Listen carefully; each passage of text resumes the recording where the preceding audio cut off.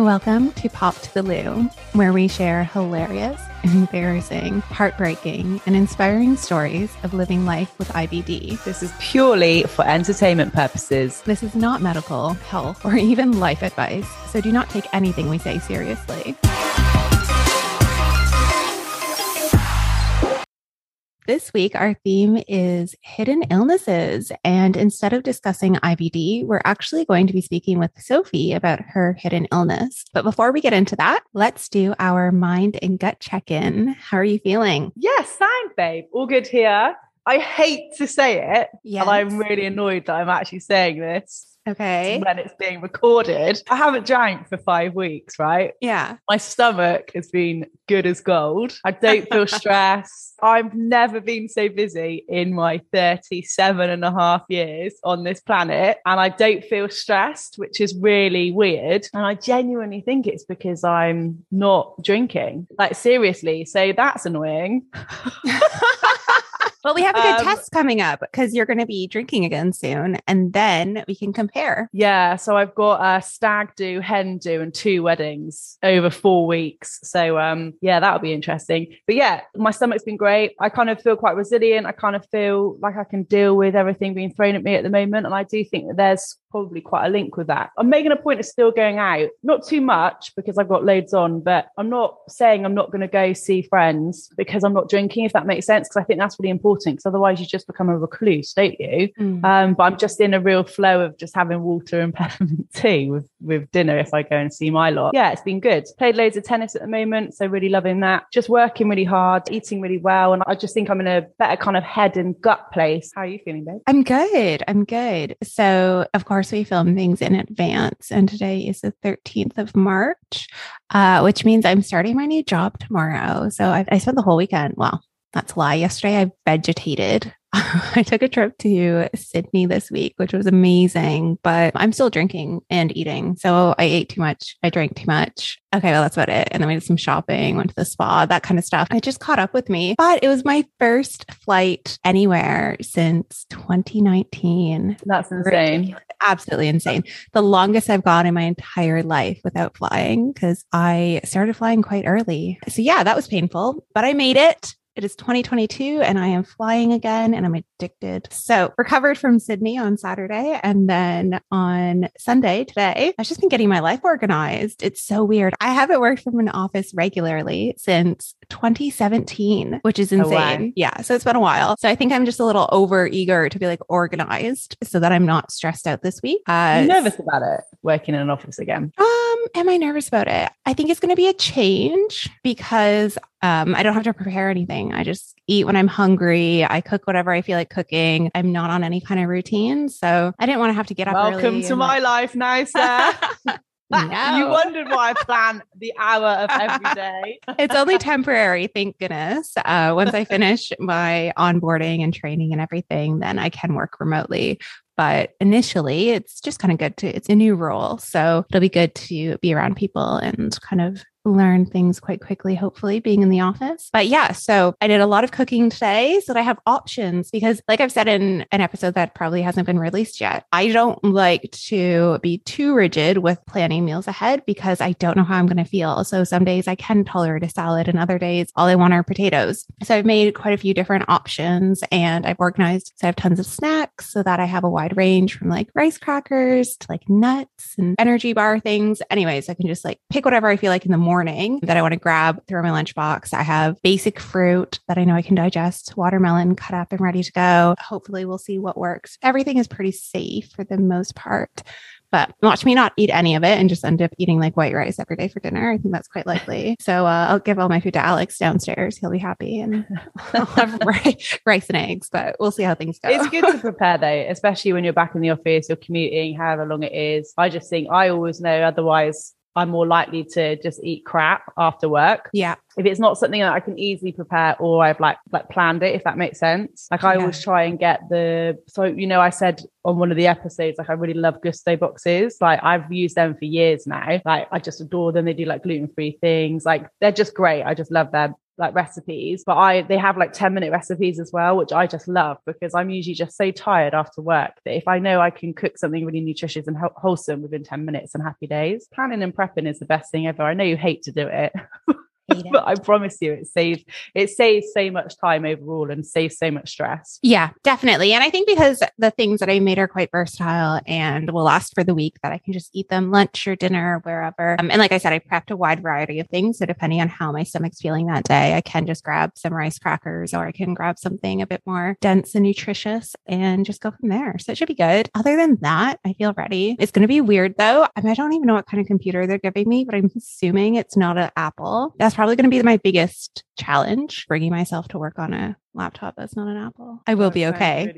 Sounds really stressful. It's honestly been since 2006 that I've been using MacBooks. So it will be an adjustment. Just think about how stressed you are switching from a HP to a Apple. Yeah, I can't even turn on a Mac. So exactly. I totally understand the other way around. Like literally that would give me anxiety. It's just because you get so naturally used to the shortcuts and stuff like that. And like you just get so used to the technology that you use. It's like driving. You kind of just stop thinking about the little things.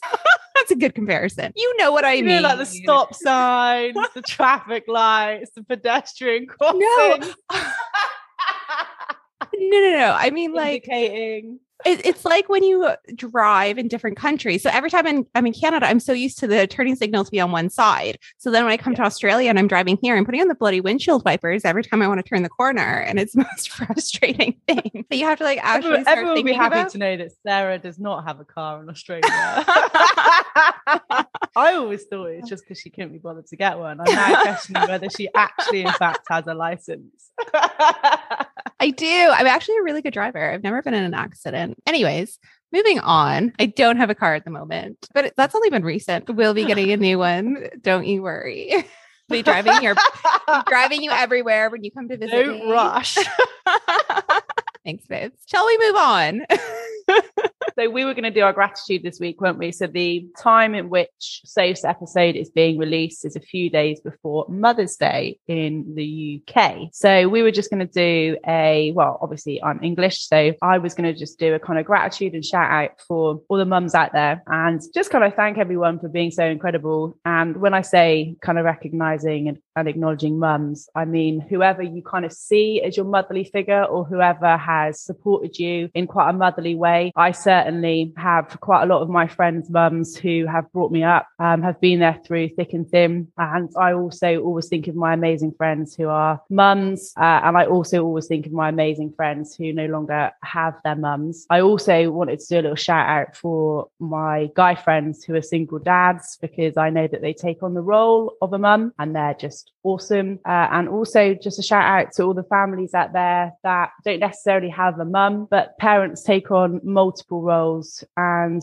have a different kind of looking family. So grandmas, same-sex parent, the list is never ending. But yeah, I just wanted to do a massive shout out for everyone who gets the opportunity this year to celebrate with loved ones. I know it's been a weird few years. I think in England, this is the first year that people can actually do stuff with their families, I think, off the top of my head, because I think places were closed and there was restrictions in place the last couple of years. So yeah, I hope you guys have a really nice day if you manage to get out and see your family. Sarah, you were asking me yesterday why England, or the UK, sorry, has a different Mother's Day. I found out for you. Oh, amazing. Why? Yeah. So England has a different Mother's Day to pretty much the rest of the world, because in the UK, Mother's Day is connected to Easter. The date of Mother's Day changes every year as the Easter date changes. So Mother's Day or Mothering Sunday originated as a religious celebration that takes place on the fourth Sunday of Lent.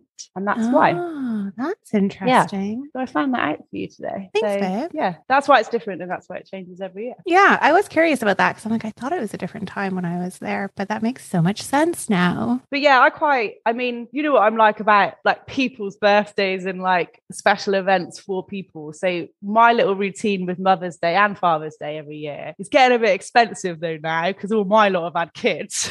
So can everyone stop getting pregnant? Because this is getting a little bit pricey. But I have since a kid sent all of like my friends' mums cards because they've just been amazing to me. And then my mates that have kids, I've always sent them a Mother's Day card as well. But again, like, do you know what I mean? Like 10 years ago, that was all right. Like 2022, I am one of like 5 of our lot that doesn't have kids. So yeah, so I'm just gonna get crapper cards, I think, to keep the cost down. So yeah, they used to be really nice. Now you're gonna get budget cards, people. I vote that you send them Pop to the Loo mug personally. Mugs, mate, I send loads. I've just said I send all my friends' parents cards and all my friends who have kids cards. You're trying to bankrupt me. But yeah, so just a massive gratitude for everyone out there who is either a mum or is a mum in a different capacity. Thinking of you all, thank you so much for all the amazing support that you give whoever you are supporting in your particular life. And also to everyone, you know, make sure you pick up the phone, send a text to people you know on Mothering Sunday to shout some love. Obviously, again, this is in the UK. You all know who you are. You all know how important you are, and you all do an amazing job. So thank you so much. Love you all to bits. Happy Mother's Day to all of the motherly figures in the UK. Shall we crack on with Soph's episode? Yes. So in Soph's episode, we learnt about how she got diagnosed with Lyme disease, how it completely changed her world. Sophie was absolutely incredible to sit down with. She's got her own podcast. She's got an amazing Instagram page. She's written 3 books. She's got an awesome website and blog. She does loads of stuff for mental health as well, which I obviously adore. Sophie is just a really positive, inspiring and gorgeous soul who we loved sitting down and talking to, and we connect with most days, if not weeks,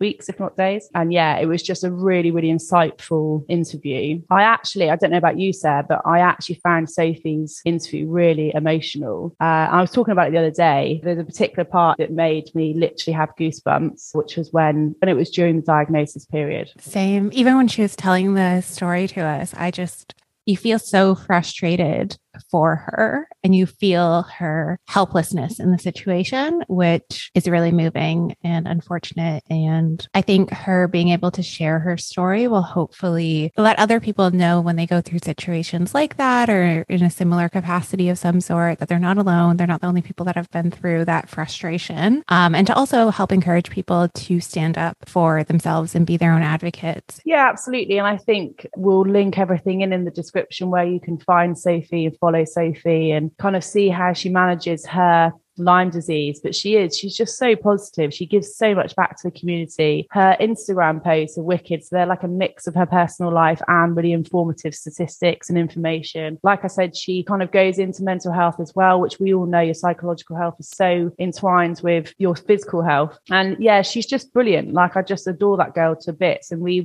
connected with Soph right from the start of the podcast. And she's just a really, really bright, intelligent and funny and charismatic and warm individual, and it was an absolute pleasure to have her on the show. And yeah, she's got loads going on, hasn't she, Sarah? You know, from her books to her blogs. You know, she travels extensively as well, which I love to follow. She's actually in Boston at the moment, so I'm loving all her pictures of. Soph does the same as me when she's abroad. She goes and watches loads of sport, and I love it because it's just such a good buzz. And she's just putting up loads of pictures of really awesome food and stuff. So, and I think she's just started her own jewelry range. Yeah, she does discuss it, I think, at the end of the interview, how she was starting that. And she was also a professional athlete growing up. So she has accomplished a lot. She's really inspiring considering everything she's been through and everything she continues to accomplish. Really hope you enjoyed the episode. Hope you enjoy it as much as we enjoyed filming it. And yeah, what an incredible story. Thank you so much, Soph. Let's get into it. You okay though, Soph? Yeah, how are you? I'm tired this week. I'm not going to lie. I've got like 20 layers of makeup on. You know, when you have those nights where you're exhausted, but there's just no hope, you just like toss and turn. You can't get comfortable. However you move, it's just so annoying. And then you annoy yourself even more, don't you? Because you're like, I know I need a good night's sleep. We've done a little bit of stalking over you as well. You make it sound bad when you say it like that. I know. I always say stalking. Sounds so dodgy. But lovable stalking, obviously. Yeah. Could you give us a little bit of a background about Lyme disease and what happened and stuff? I obviously know because I've been stalking you, but for all of our amazing followers. I used to be a big swimmer. That was my goal, to swim at London 2012. That was what I was working towards. And at the time, She's Swimming said, you know, because it was Beijing Olympics, they said, go out to Beijing, watch the Olympics, so you know what you're going to do in 4 years' time. So it's like, fine, perfect. So I went out with my family, amazing, saw the games, everything really, really great. But then obviously because we flew all that way, we're like, right, we'll just do some sightseeing and extend the trip. So we went to see the pandas, and of course you go up, cuddle them, take a picture, everything fine. Straight after, I got back in the minibus to go on to move on to the next tour, and I was sweating buckets. I couldn't stop sweating, and I was like, this isn't normal for me. I don't feel very well. Went back to the hotel. They called out a doctor, and they just said that I had a fever and gave me 2 days worth of antibiotics. And I thought it was just the food, because when you're in the Olympic Park, all there was Western food. So you had McDonald's and that kind of thing. But when we got out into China, it's proper Chinese food. And that is not like Chinese food over here. So I just thought I'd picked up something from the food. I had 2 days of antibiotics, felt fine, not an issue. Came back, and then I had to retire from swimming at 16 because I got injured with a hernia operation that went wrong, and I had nerve damage from it. But when I was 16, I also started to struggle with fatigue, migraines. I was getting Botox injections in my head. I was having 34 Botox injections just to try and help my migraines, because with sport, they're very funny about what you take medicine wise, because so much is on the ban list and whatever. So that's my only way of relieving it. Then obviously when I finished swimming after, I just couldn't keep up. I just 10 2-hour sessions a week and 3 gym sessions a week, doing an hour and a half each time on top of school and college. I just couldn't keep up with it. So when I was 18, that was when everything seemed to really take a nosedive. Obviously a lot of people were turning 18. I couldn't go to their birthday parties. Normally people pre-drink first, then go out. I was literally going to the pre-drinks for an hour and a half. And I was like, right, I'm gonna have to go home. I couldn't go out because I couldn't tolerate alcohol, and I just couldn't keep up with it. I hit my wall after an hour and a half. I'm used to being an athlete and balancing school and 24 hours of sport a week. And now I literally can't get through an hour and a half. And I was getting sore throats, I was getting water infections, I was getting stomach bugs. I was struggling to tolerate a lot of food. I was getting more intolerances by the day. I was losing a lot of weight. When I finished swimming, I was about 8 stone 10. And when I was 20, I dropped to 6 stone. Doctors were like, you're just depressed. It's all in your head. And, you've had to give up your career in swimming, and this is how you're taking it out on everybody because you're just annoyed. And then you're like, thanks for that. Yeah, that's really helpful. Thanks for the advice, guys. When you go into the doctor's office, and obviously I'd lost a lot of weight, it gets to you because everyone's so used to you being the strong swimmer, really muscly. All the lads at swimming used to take the mick out of me because I used to be so broad and so built up because I was a butterfly swimmer. So I was all upper body. And when you've gone from that to so skinny, and you've got the doctors saying, well, how do you feel about your body? And I'm literally hating it right now because I don't feel myself. But when I was 18, because I'd earned money from when I was swimming, because I was on World Class Programme and London 2012 Programme. And at the time, my mum was like, just put it all in an ISA, freeze it. And then when you're 18, 19, you can purchase your own home or do whatever you want with it. So when I was 18 and a half, I moved out. Because of course, when you're swimming, you're so used to traveling so much. So I wasn't used to being at home all the time. And I found that very, very hard. So I really wanted my own place. But because I was having all these intolerances, everything was making me ill. So it's getting to the point that I was kind of scared of eating because I was like, well, I'm on my own. And there's so many times where I've collapsed in front of the toilet. I was being sick all night. And it's scary when you're on your own. A townhouse with 3 sets of stairs, and my blood pressure was up and down because of being sick and whatever all the time. So I was like, what if I fall down the stairs? But the doctors don't take that into consideration. They just think she's a teenage girl. She's lost her career. She's just anorexic. She's just doing it for attention. My mum, obviously, she's a big support, and she was like, no, we need to get to the bottom of this because something's not right. And I went for an allergy test actually at my local hospital, and they were like, oh, maybe it's chronic fatigue syndrome that you've got, because obviously migraines, water infections, sore throats, it could be that. So he gave me a number for a specialist down south. I said, right, we'll just do it. And he went through all of my medical history and being ill abroad and whatever, and obviously brought China up and the fact that I'd been ill abroad. And he was like, oh, right, okay. He's like, right, I need to do a blood test that needs to go over to Germany. I'm not going to tell you what I think it is, but just just go with me. He's like, the test is very expensive, but I think it's worth doing. So Mum was like, right, we'll just do it, because we've been passed from pillar to post. And, you know, my consultant down there, he gave me like an hour and a half. And even before my appointment, he made me like track my pain, track my temperature, track the food, track what the reactions were. And I'd never had that before. Like, I'd never had that amount of care. Anyway, a month later, I went back and he was like, yeah, you've got Lyme disease and you've got Coxsackie, which is how I made it go back to China, because they had an outbreak of Coxsackie where like quite a few people died. So yeah, that's how I got diagnosed. And from that point, then had to like look at the ways I was going to access treatment, because my body was so weak that antibiotics just shocked it too much. So I've had to go down the herbal route, and I've stuck to that so far. What's the main treatment for Lyme disease usually? What's the kind of like generic go-to that the consultants and clinicians go down? Obviously, if you catch it early, they used to say 2 weeks, but now they say 4 weeks of antibiotics. Wow, okay. 4 to 6 weeks if you still have symptoms or you still have the bullseye rash. Whereas in the US, it's actually 8 weeks of antibiotics. But obviously, it's gone beyond that month, and it's like obviously left your bloodstream and gone into like your cells and your organs.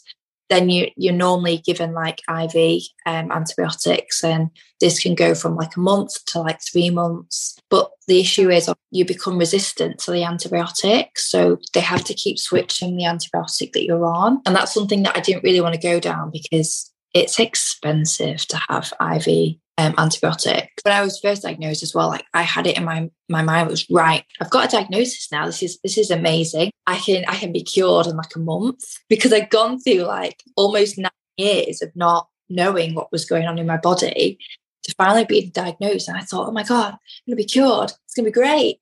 It took 9 years. 23 by the time I got diagnosed. Oh my goodness, that's such a long time. Yeah. What are the warning signals or things that symptoms that you would see when you first get bit? Because you usually get Lyme disease through ticks, right? I don't think there's any other way to pick it up. Yeah. So normally it's like a bullseye rash. Obviously the dot in the middle with like the red circle outside, but only 50% of cases have a bullseye rash. So that's why sometimes it's very difficult, because normally it's like headaches, fever and chills, joint pain. Sometimes sickness as well. Like I've heard a lot of people get quite sick, you know, they feel like they've got stomach flu. It's hard because, especially if you've got children and they come to you and you're like, oh, I've got a headache, mummy. And you're just like, oh, it's just a headache. But you don't know if they've been like rolling around in the grass when you've been having a barbecue or whatever, and they've been bitten by a tick, because they're only the size of a poppy seed. You know, they get behind the ears, they get behind like your elbows, and you don't often see them. They tell people to really check your children when they come in, check dogs and pets that come in as well, because obviously they carry them back into the house. It's just been really, really like on it. And it's difficult, Sophie. It's like you said quite rightly, you were in China, and actually we've spoken about it before on other episodes. When you travel and when you're in a new place and you're eating new foods and you've just flown, you are probably going to have a headache because you're dehydrated. Your stomach's going to be all over the place because you're eating different foods, or you've just been on a flight for however long. So all of those symptoms are really transferable, aren't they, for loads of stuff that you probably would experience whenever you travel. Exactly. And like obviously, you know, people get mosquito bites and get illnesses off mosquito bites as well. But like you said, it's the very common symptoms. So you just don't think about it. You just obviously blame the travel or blame the activities that you may be doing. If you're feeling sore, achy, if you've been doing water sports, who knows? But you just don't think of it. You really don't. Just one of the topics you touched upon. Did you say a water infection? I've never actually heard of that before. It's affected my kidneys so badly. And like at first it was just like water infections every so often. And now literally, especially in the past year, it's like every 2 weeks. Oh, Sophie, they're the worst. And they make you feel so lousy as well, don't they? They're physically horrible to go through, but they make you feel mentally so lousy. I think I'm missing something still. Do I call it something else? Do you call it a UTI, Sarah?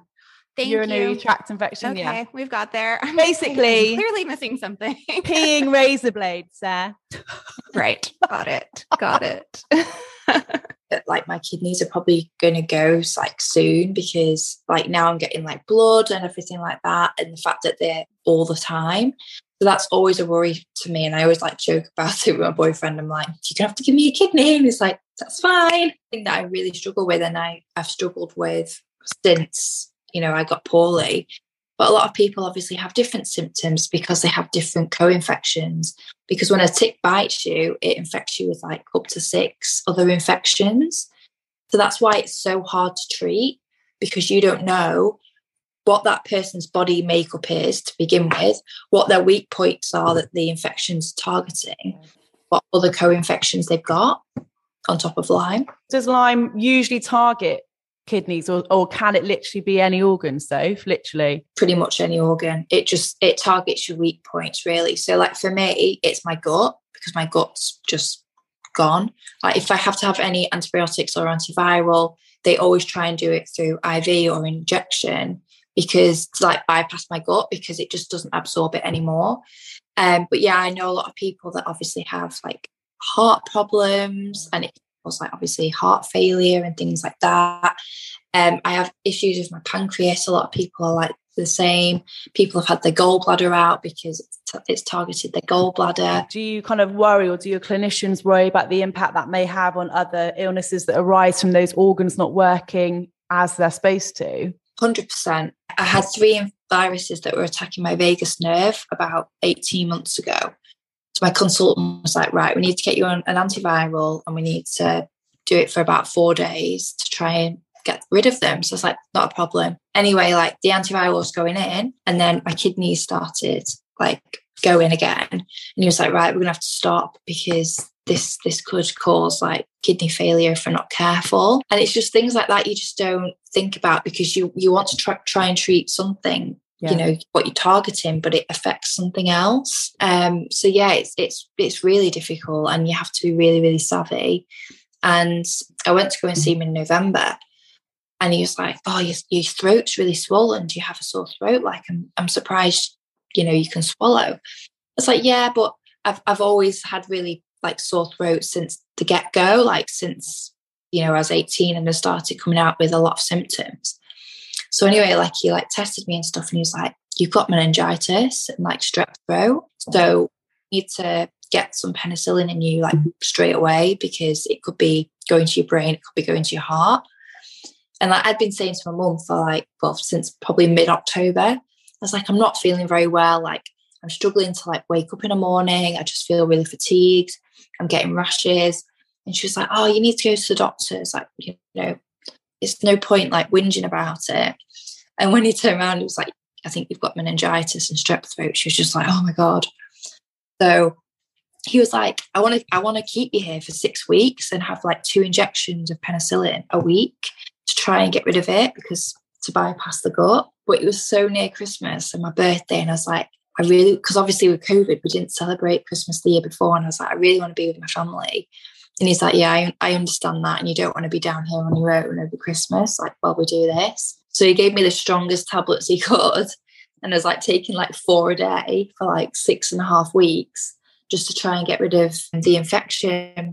And can I just say though, you go through all of this and have done for such a long time, and how amazing and positive and inspiring and motivational is your Instagram and your blog. And I didn't even realize you'd written 3 books until I was stalking you, obviously. And you've kind of used this disease to kind of educate, inform, raise awareness for everyone else, which I think is just an amazing thing to have done. Like, you know, you're clearly like knackered and really struggling with all of this stuff.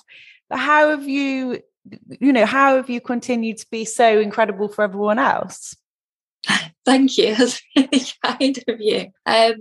For me, I think when I stopped swimming, I was at like the lowest point ever in my life, like because swimming was my life. Like I wasn't like my other friends that had other hobbies or any other interests really, because you can't, because you didn't have enough time to do that. So when I came out of swimming, I was like, what am I going to do with myself? Like, what can I do now? I was so used to being so busy that when I had all this time in the world, I was like, I can't deal with so many hours in the day.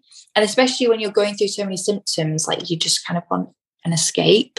I think I had probably up to pretty much when I got diagnosed, really, of being really low, not knowing what to do with myself, unsure. Like, I tried traveling. That really helped me, to be honest, because I learned about people. It was like the first time like I got to experience people like outside of swimming, outside of sport. I got to hear about people's lives, how different cultures worked, and realized that everyone is fighting their own battle in their own way.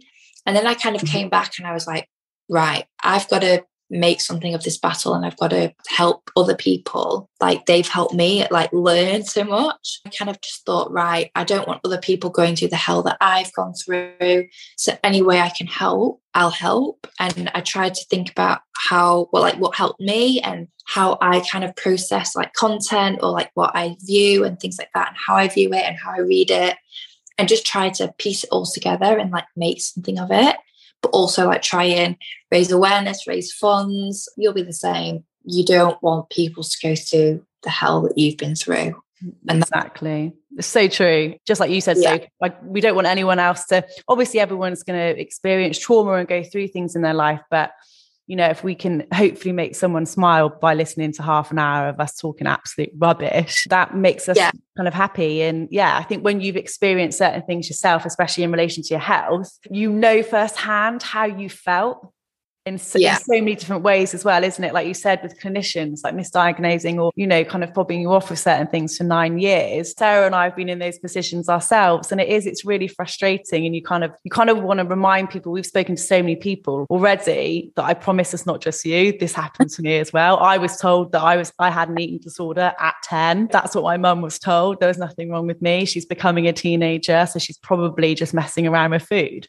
And it's really annoying, but it's a really common thing that we find with loads of people who have reached out to us. Oh yeah, I was told I had an eating disorder as well. And it's just to kind of make people not feel isolated, I guess. 100%. And I think when I was first diagnosed and I took it back to my local doctor, and they just refused to accept Lyme. They're like, chronic Lyme doesn't exist. And I was just, oh my God. So then they tried to section me. So they sent me to a psychiatrist, and my mum's like, Soph, like, I think you're going to have to go in, because if you go in on your own accord, I can get you out. But if they section you, you have to stay in there. When she dropped me off at the hospital, and I was just like, I don't know what to do. Like, because obviously these girls were like crying over food and stuff. And I was like, isn't me? And because they didn't think I ate, they were like, right, we're going to put you on a like liquid diet. And I was like, what? No food? And they were like, yeah. So I dropped 6 pounds on top of like the 6 stone that I was already at in 5 days, because they thought that I didn't eat. And then like I remember like they were like, right, we'll start you back on food, something great. This is amazing. They gave me 8 nuts, and they were like, this was on the Monday morning, and they were like, yeah, you can have dinner on the Thursday afternoon. And I was like, what? I've got to go another 3 days on a liquid diet and like no food. And I found it was so horrible.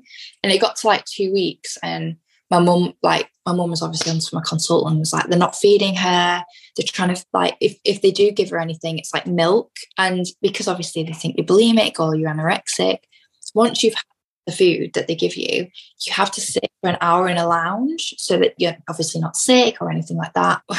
Milk makes me really sick. Like I don't have any like I'm lactose intolerant. Basically, they tested me and I don't have the enzymes to break down lactose. So I'm there like trying not to be sick, and I'm like trying just to get through. And it got to like 2 weeks and I just wasn't well. And like my dad's very much like pushes it off. He doesn't get involved. But he said to my mum, he was like, I saw Sophie today and she's just like a ghost. Like she's not her. So that's when like my mum rang my consultant and was like, they're not feeding her. They're just feeding her everything that she shouldn't have.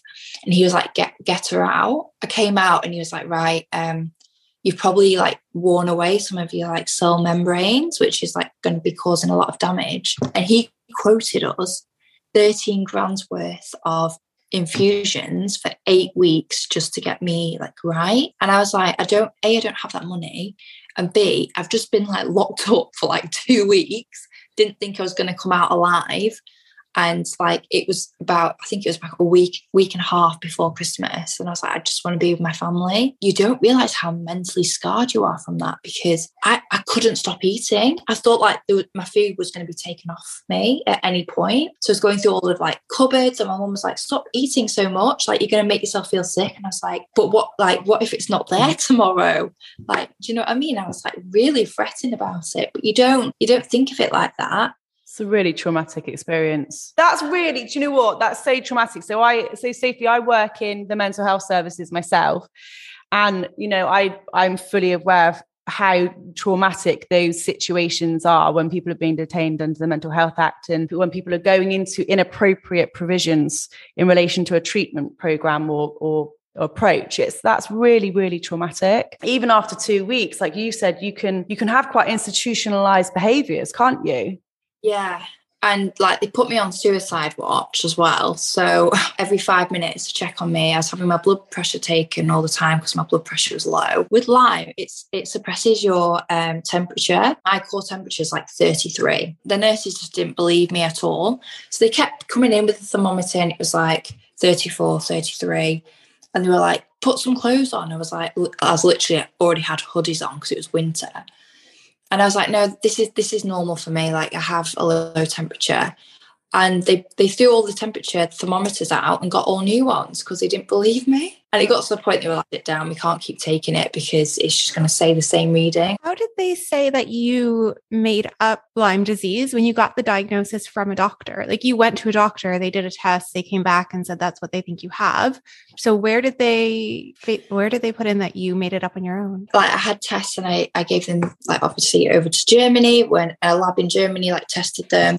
They were like, it's not been done in the UK, it's been done abroad, and it's been done through like a private practice that's like out of our region. And I was like, so like, you weren't going to offer me the test, so I've had to go private. Like, that's how it is. What got me more was that the doctor that I went to was actually a family doctor that I'd known for like my whole life. And my dad had a serious heart attack in 2009 when he nearly lost his life. Basically, they gave him a 1% chance of living. And he was the doctor that came round when the ambulance came to help get my dad like down the stairs. And I just felt completely betrayed because like, he was there for my dad, he was there for our whole family through that. And then like, obviously I go to him with this, hoping that he was going to be helpful and caring, and he just wanted to section me. It's really horrible. I think sometimes with clinicians, and this is by no means us putting any clinicians down at all, it's just experience, isn't it, that we're just discussing openly. Sometimes when it's diseases or illnesses so outside of their remit or outside of their understanding or anything that they've dealt with before, if you compare Lyme disease with a heart attack, for example, I'm sure that GP is so comfortable with dealing with anything cardiovascular because it's their bread and butter, isn't it? But Lyme disease, which again is still quite a newly spoken about disease, isn't it? Yeah. Again, I think it's easy for these kind of newer diseases that are coming out, especially with people traveling more worldwide, etc., for them to accept, you know, the diseases and where we need to go with them. And that's horrible for the individual that is diagnosed with it. Yeah, 100%. And I know that it's scary for them. And I know it happens with a lot of like rare diseases, that if they can't get a textbook out and read it and think, right, I can't solve it with a pill, I can't read up on it, it's like, right, you're the one that's crazy. I remember going with a psychiatrist and you're like, right, it'll be a half an hour examination.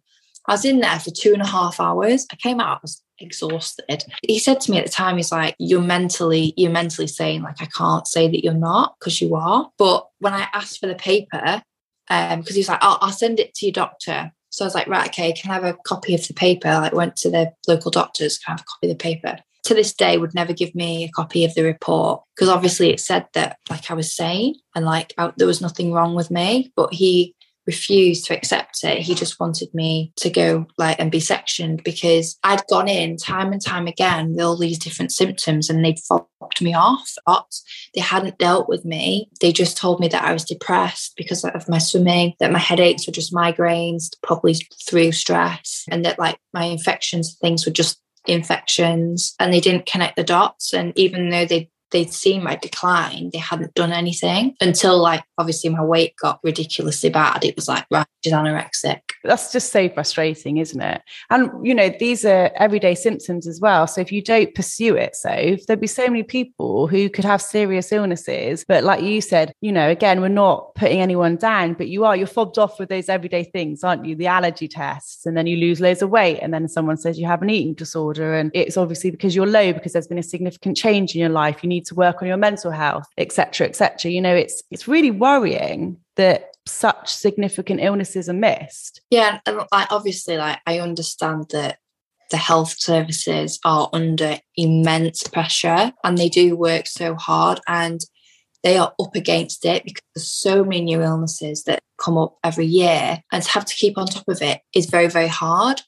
But it would be really nice if they would be more understanding and even hold their hands up and say, do you know what? I don't know anything about this, but you go to a specialist, try and go private and get it sorted and hopefully get some help, rather than dismissing it and like putting the blame on you, because I think it just doesn't help anybody. No, of course not. And also, if you think about what you've been through in relation to that kind of psychiatric referral, so that could have been, I think you've obviously done such amazing things in relation to your illness, but imagine if you kind of stayed in that system unnecessarily. You know, being in hospital, we know that, you know, psychiatric hospitals and things like that are really, really quite dangerous and impactful places for people sometimes, especially if they're not utilized properly. And you could have that kind of revolving door, couldn't you? You could be discharged, and then if you feel slightly unwell again, you might have to go back inside, you know, and that could have really been awful for you. And I know, like, when I was talking to some of the girls there, they've been in like 2, 3, 4 times. And like you said, it's a cycle. And I was like, I couldn't be doing this. Like, I'd have to do something to help myself get better. But yeah, it's hard. Like they do activities and they try and encourage people. So like, they used to do charity baking. So I'm like, oh, I love baking. And I was like, I'll do charity baking, like, you know, for children in need. And they were like, no, you're not allowed to, because you haven't proven that you're going to be safe around food and like dealing with food. I was like, oh my gosh, like, what do I do with myself? And then like they used to go for like a walk outside for like 10 minutes a day just to get some fresh air. And it's like, oh, like, fresh air, I love a walk. They're like, no, you're not allowed, because, you know, you haven't proven yourself. So like when I stepped outside, I was like, life, like, oh my, like I just didn't think I was going to walk out alive. And you'll laugh because my room like looked right over TGI Fridays. All I could think about was sweet potato fries. Amazing. And my mum would come every day, like would travel an hour just to see me. And then I said to her, I was like, I just really, really want sweet potato fries. Like that is what's in my mind. So on the day that I came out, it was like lunchtime. So we were like, right, we'll go. Got sat down. I was like, can I have sweet potato fries, please? And they were like, no, the fry is broken. They were like, you can have a salad. No. Have a crappy salad. I was like, oh, all the days. I've been dreaming of it for like 2 weeks. I couldn't believe. It's always the way though, isn't it? It's always the way.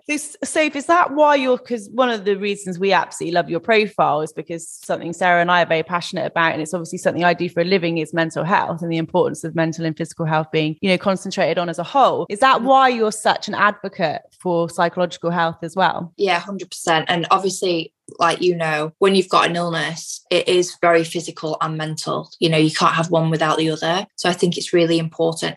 And also, like, I didn't want people to come onto my profile and think it's just chronic illness. I wanted to make sure there was something for everyone, and like I just mixed it up a little bit, and that people can like overlap, because it is something that, you know, people can relate in different ways. Yeah. So yeah, that's what I really, really like hoped for from it. And again, I think that's what I tried with my podcast as well. At first, I just shared chronic illness stories and I just did chronic illness topics. And like as the season's gone on, I've tried to, you know, especially through COVID, I tried to get business owners on, because there's a lot of like new businesses, to kind of empower people, even with chronic illness. They could maybe start something on the side that was for them, and that if like people have done it from home, they can maybe do it as well. And I think it's like that transition that obviously just broadens the whole audience as well.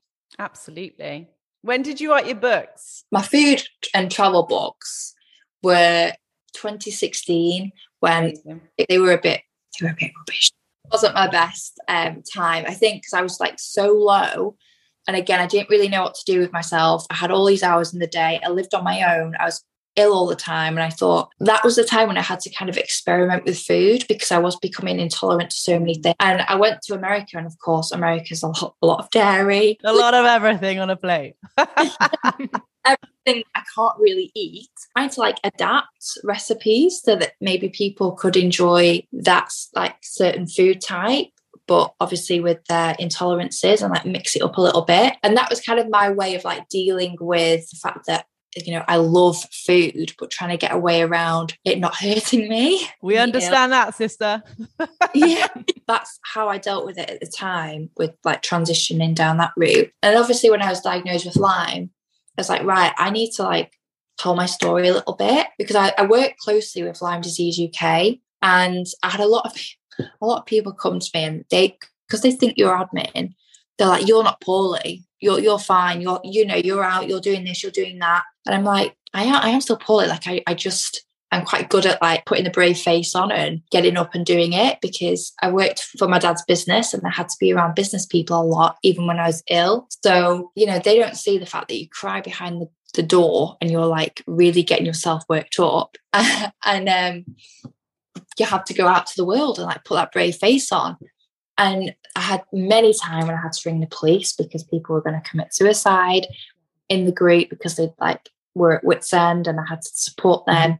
And I thought, right, I need to share my own story and give them a piece of content that they could read that maybe brought them comfort or they could relate to, and even hopefully be like empowered by the fact that it does start with your mindset. Like if you allow your disease to like beat you, then it will beat you.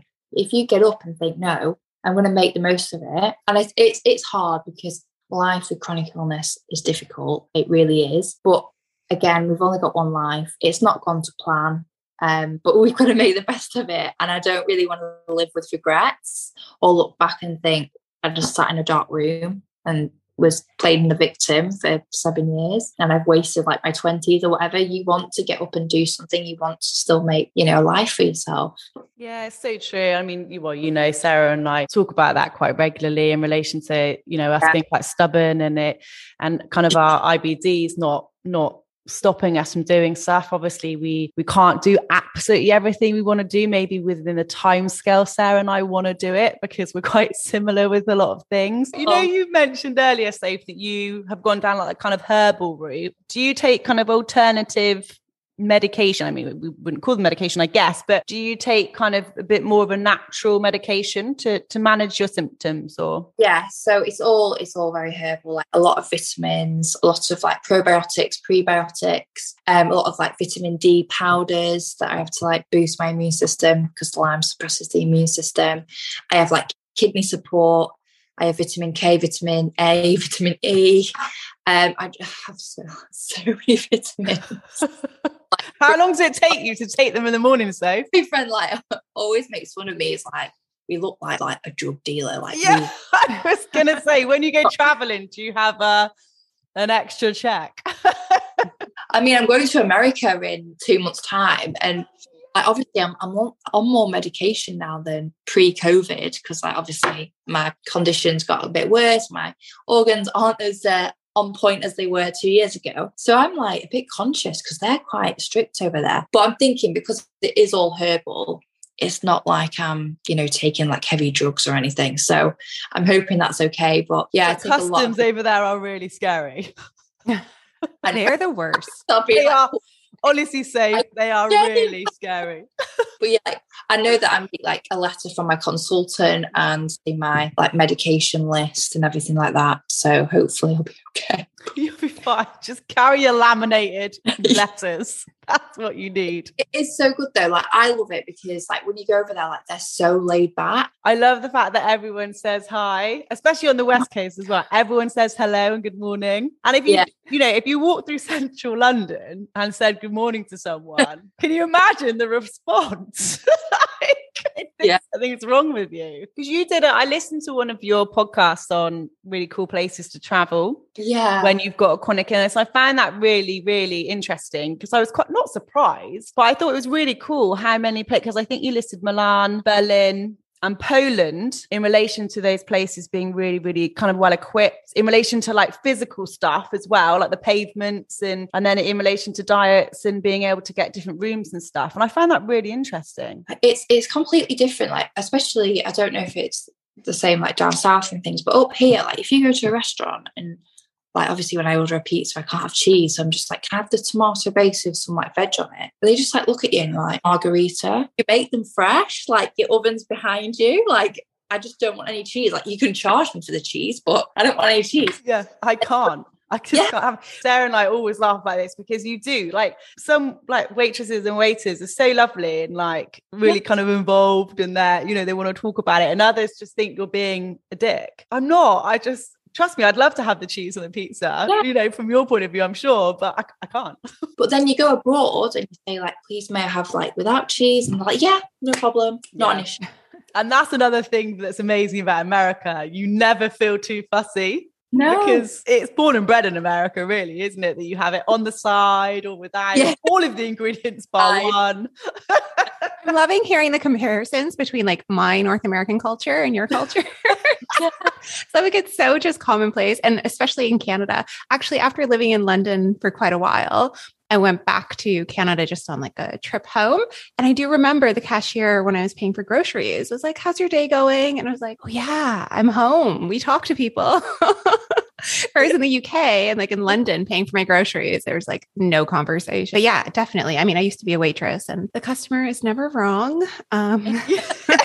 So true. Get whatever they want. But the thing is, like in Canada and the States as well, isn't it? Like tips are like a massive thing, whereas in England, everyone's tight as a duck's ass, aren't they? So like, but in Canada and the States, like you work for your tips. So generally people are really friendly as well, aren't they? For a purpose, you know? For a long time, I wouldn't go out for food because I was embarrassed. I thought I was going to be judged, and I thought I wasn't going to get something that, you know, wasn't going to upset me because they hadn't listened to me. So I really wanted to make sure that I did that because I love travel, and I didn't want other people not to travel because of their intolerances or think that they couldn't go because they were in a wheelchair, and it wasn't going to be accessible, because so many hotels now have like set rooms, they have set entrances, they do as much as they can to involve everybody, because chronic illness, unfortunately, is a growing issue globally. So they're going to have to adapt. But I just didn't want people feeling like they were going to be trapped in their house and not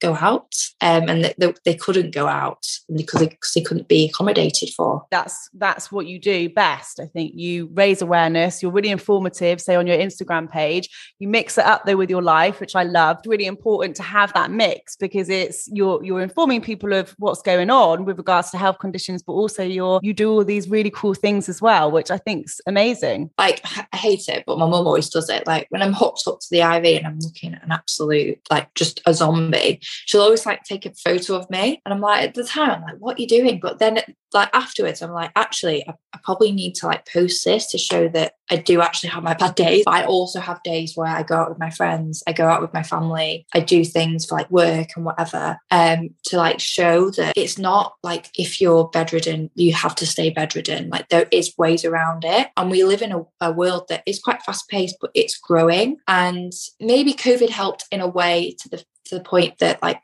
more people worked at home, so there was more jobs going that was like home based. So that maybe opened a lot of doors up for people who can't go and work in an office, they can't do a 9 to 5, but they can be more flexible hours. And I think, like I said, it's ever changing, and it's going in the right direction kind of for us, in the fact that we're learning to be more flexible. Interesting, isn't it? I think people who cannot get into an office space for any reason, that we know it could be physical or psychological, but feel like comfortable and confident working from a home environment. How amazing would that be if more people could now work from a remote capacity and have that kind of fulfillment and purpose and structure and routine in their day that they might not have had the opportunity to have before? And I love that. Something that was really interesting for me, because I swear blind that sport got me through Crohn's, especially when I was really young. I wasn't by any means like you. I know you're an athlete. Like you said, you trained all the time, didn't you, in between school? And I know you were at the Youth Olympics, weren't you? Smashing it. And can I just say, anyone that's not really aware of swimming,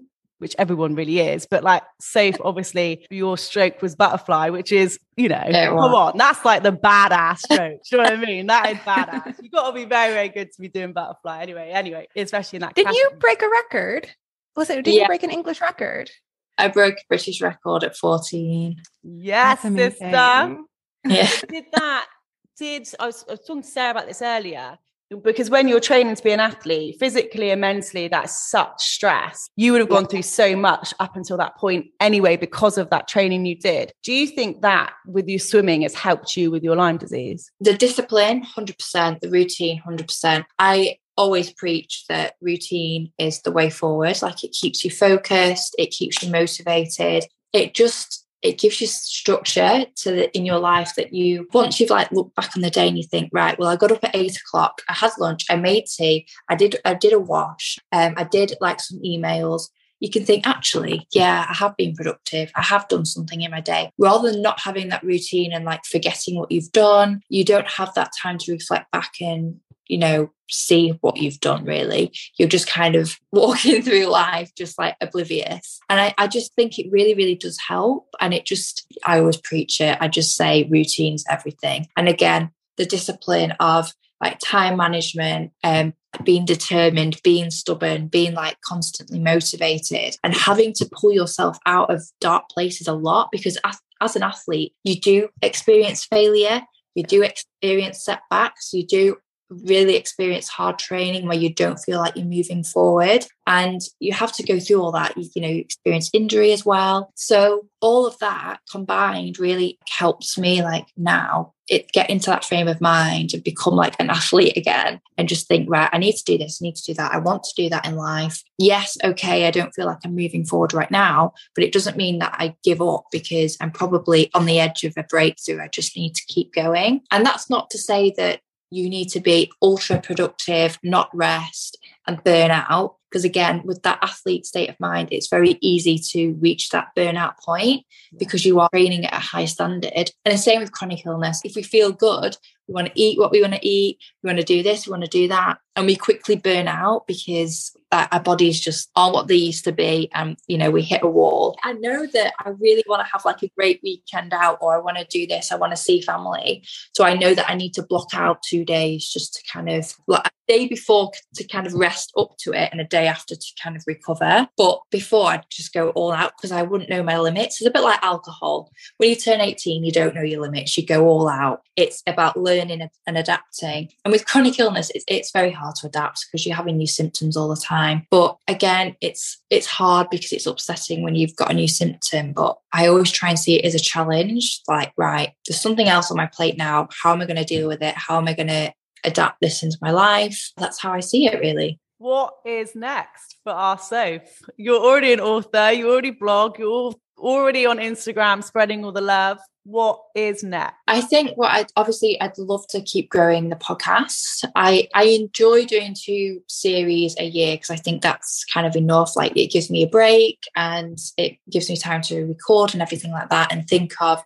new topics to discuss. But I'm kind of now I'm in the process of kind of creating like jewellery that I will amazing. That I'll sell, and donations will go to Lyme and InvisiYouth. So InvisiYouth basically support youths and young adults who deal with chronic illnesses. And that's something that I really wanted to do. Really try to bring designs in that are like of empowerment, but also show chronic illness as well. Because I just hope that people will wear them and just see them as a form of motivation, empowerment. Whilst, a reminder, isn't it? Yeah, like I love my jewellery, so it was something that I really was like passionate about doing. I love it, but your podcast is awesome though, Soph, because I mean, I love it. Sarah loves it. It's a really good mix of everything, just like your Instagram and your website is. It's got a bit of everything for everyone, which I think is really important for everyone who's listening to know. It's not just about Lyme disease. It's about loads of different stuff: nutrition, mental health, travel, reflecting on yourself, self-growth, self-development, things like that. So I think your podcast is amazing, and we're really looking forward to it. And Sarah, can you take note? Sophie said 2 seasons a year. Well, Babe, I don't know if you realize, but you have made this season 24 episodes. So Sophie, I nearly had a heart attack because Sarah was like raring to go for season 2, and she was like, right, I think we should do 2 episodes a week. And I literally was like, Sarah, are you for real? Well, I don't do any of the editing for a start, so I was like, are you feeling okay? Just going to say how much work it is between the two of us to do everything. Like I couldn't imagine doing it alone. So, and we just schedule ours like a month in advance. I never know what's going up. I just start seeing likes and stuff, and usually comments from you, actually. Comments from you like, yes, this, I agree. And I'm like, oh, okay, something's gone up. Let me see. Give yourself some credit. Cass does the captions. It's really funny they say, because another way that we're like chalk and cheese is that I get really like worried and stressed about language being used, like about health. And then Sarah obviously is really, really, really Sarah about like the graphics and stuff, which I obviously am useless with. So like I really freak out with language around stuff, and I'm like, I don't think we need to do that. And I think and Sarah's like, I think we should clarify only language regarding health. She does write all of our episode titles. I can take no credit for those. That is 100% Cass. Yeah, because she's like, babe, why are you worrying about us saying this? And you called the last episode "If Only I Had a Phobia of Dickhead Men." I'm like, okay, good point. Because I'm like, I don't want to offend anyone. And then she's like, babe. I'm like, yeah, good point. I was a bit like that with like posting things about like my health and stuff, because I'd have people like DMing me like, it's okay for you can do this, like you're fully fine.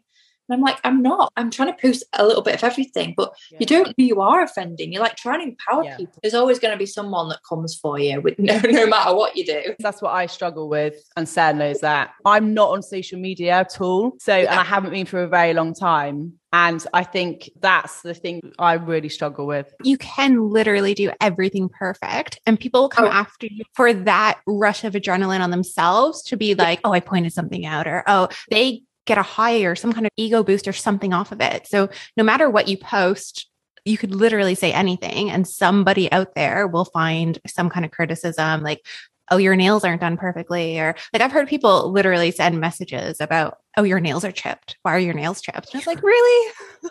You have nothing else to worry about in life right now. I get really like upset about them and get a bit defensive. But now I realize that it's like with judgments and all of that, it's more a reflection on them. They really want me to come back and like rant or get defensive or get upset. And it's just better not to give that sort of reaction. Kill with kindness, so. Absolutely, yeah. I think it's just focusing on everyone that you have helped and people that you have reached. And honestly, if you can just reach like 1 or 2 people and make them feel better, then I think you've accomplished something significant. Thank you. Yeah.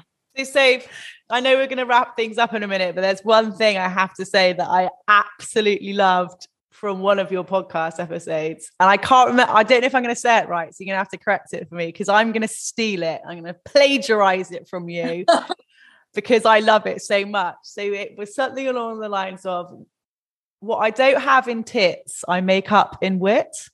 Oh, yeah. How amazing is that?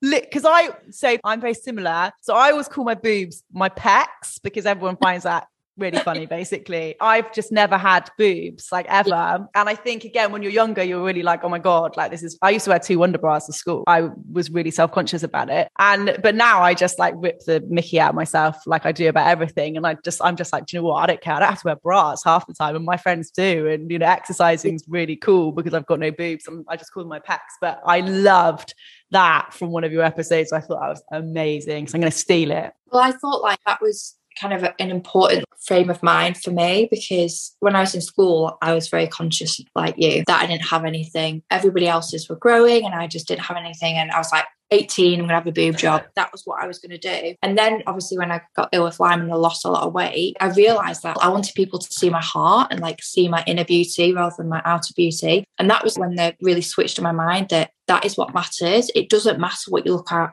like on the outside, because your outer shell ages, but inner beauty never ages. It never fades. And when you leave this world, your heart is what made the impact. Your heart is what you're remembered for. The right people will always accept me for me. It's so true. I think as you get older as well, you get more confident and comfortable within yourself. But I love that. That was one of my favorite. I was literally pissing myself listening to that. I was like, yes, Soph, I hear it. It's so true. I love that you realize that at such a young age though, because Cass is right. Like as you get older, you get more confident. And like I used to be so insecure about things that now I just don't give a fuck about. But when you're 18, like that's the peak time that you're usually so concerned about what other people think of you and staying on trend and looking good or like doing whatever. My main concern was, God forbid I wear the same outfit twice when I go out with friends. Like that was my focus when I was 18. For you to realize that at such a young age and be so confident in yourself, like that's amazing. I think like obviously when I was 18, that was when I started losing a lot of weight,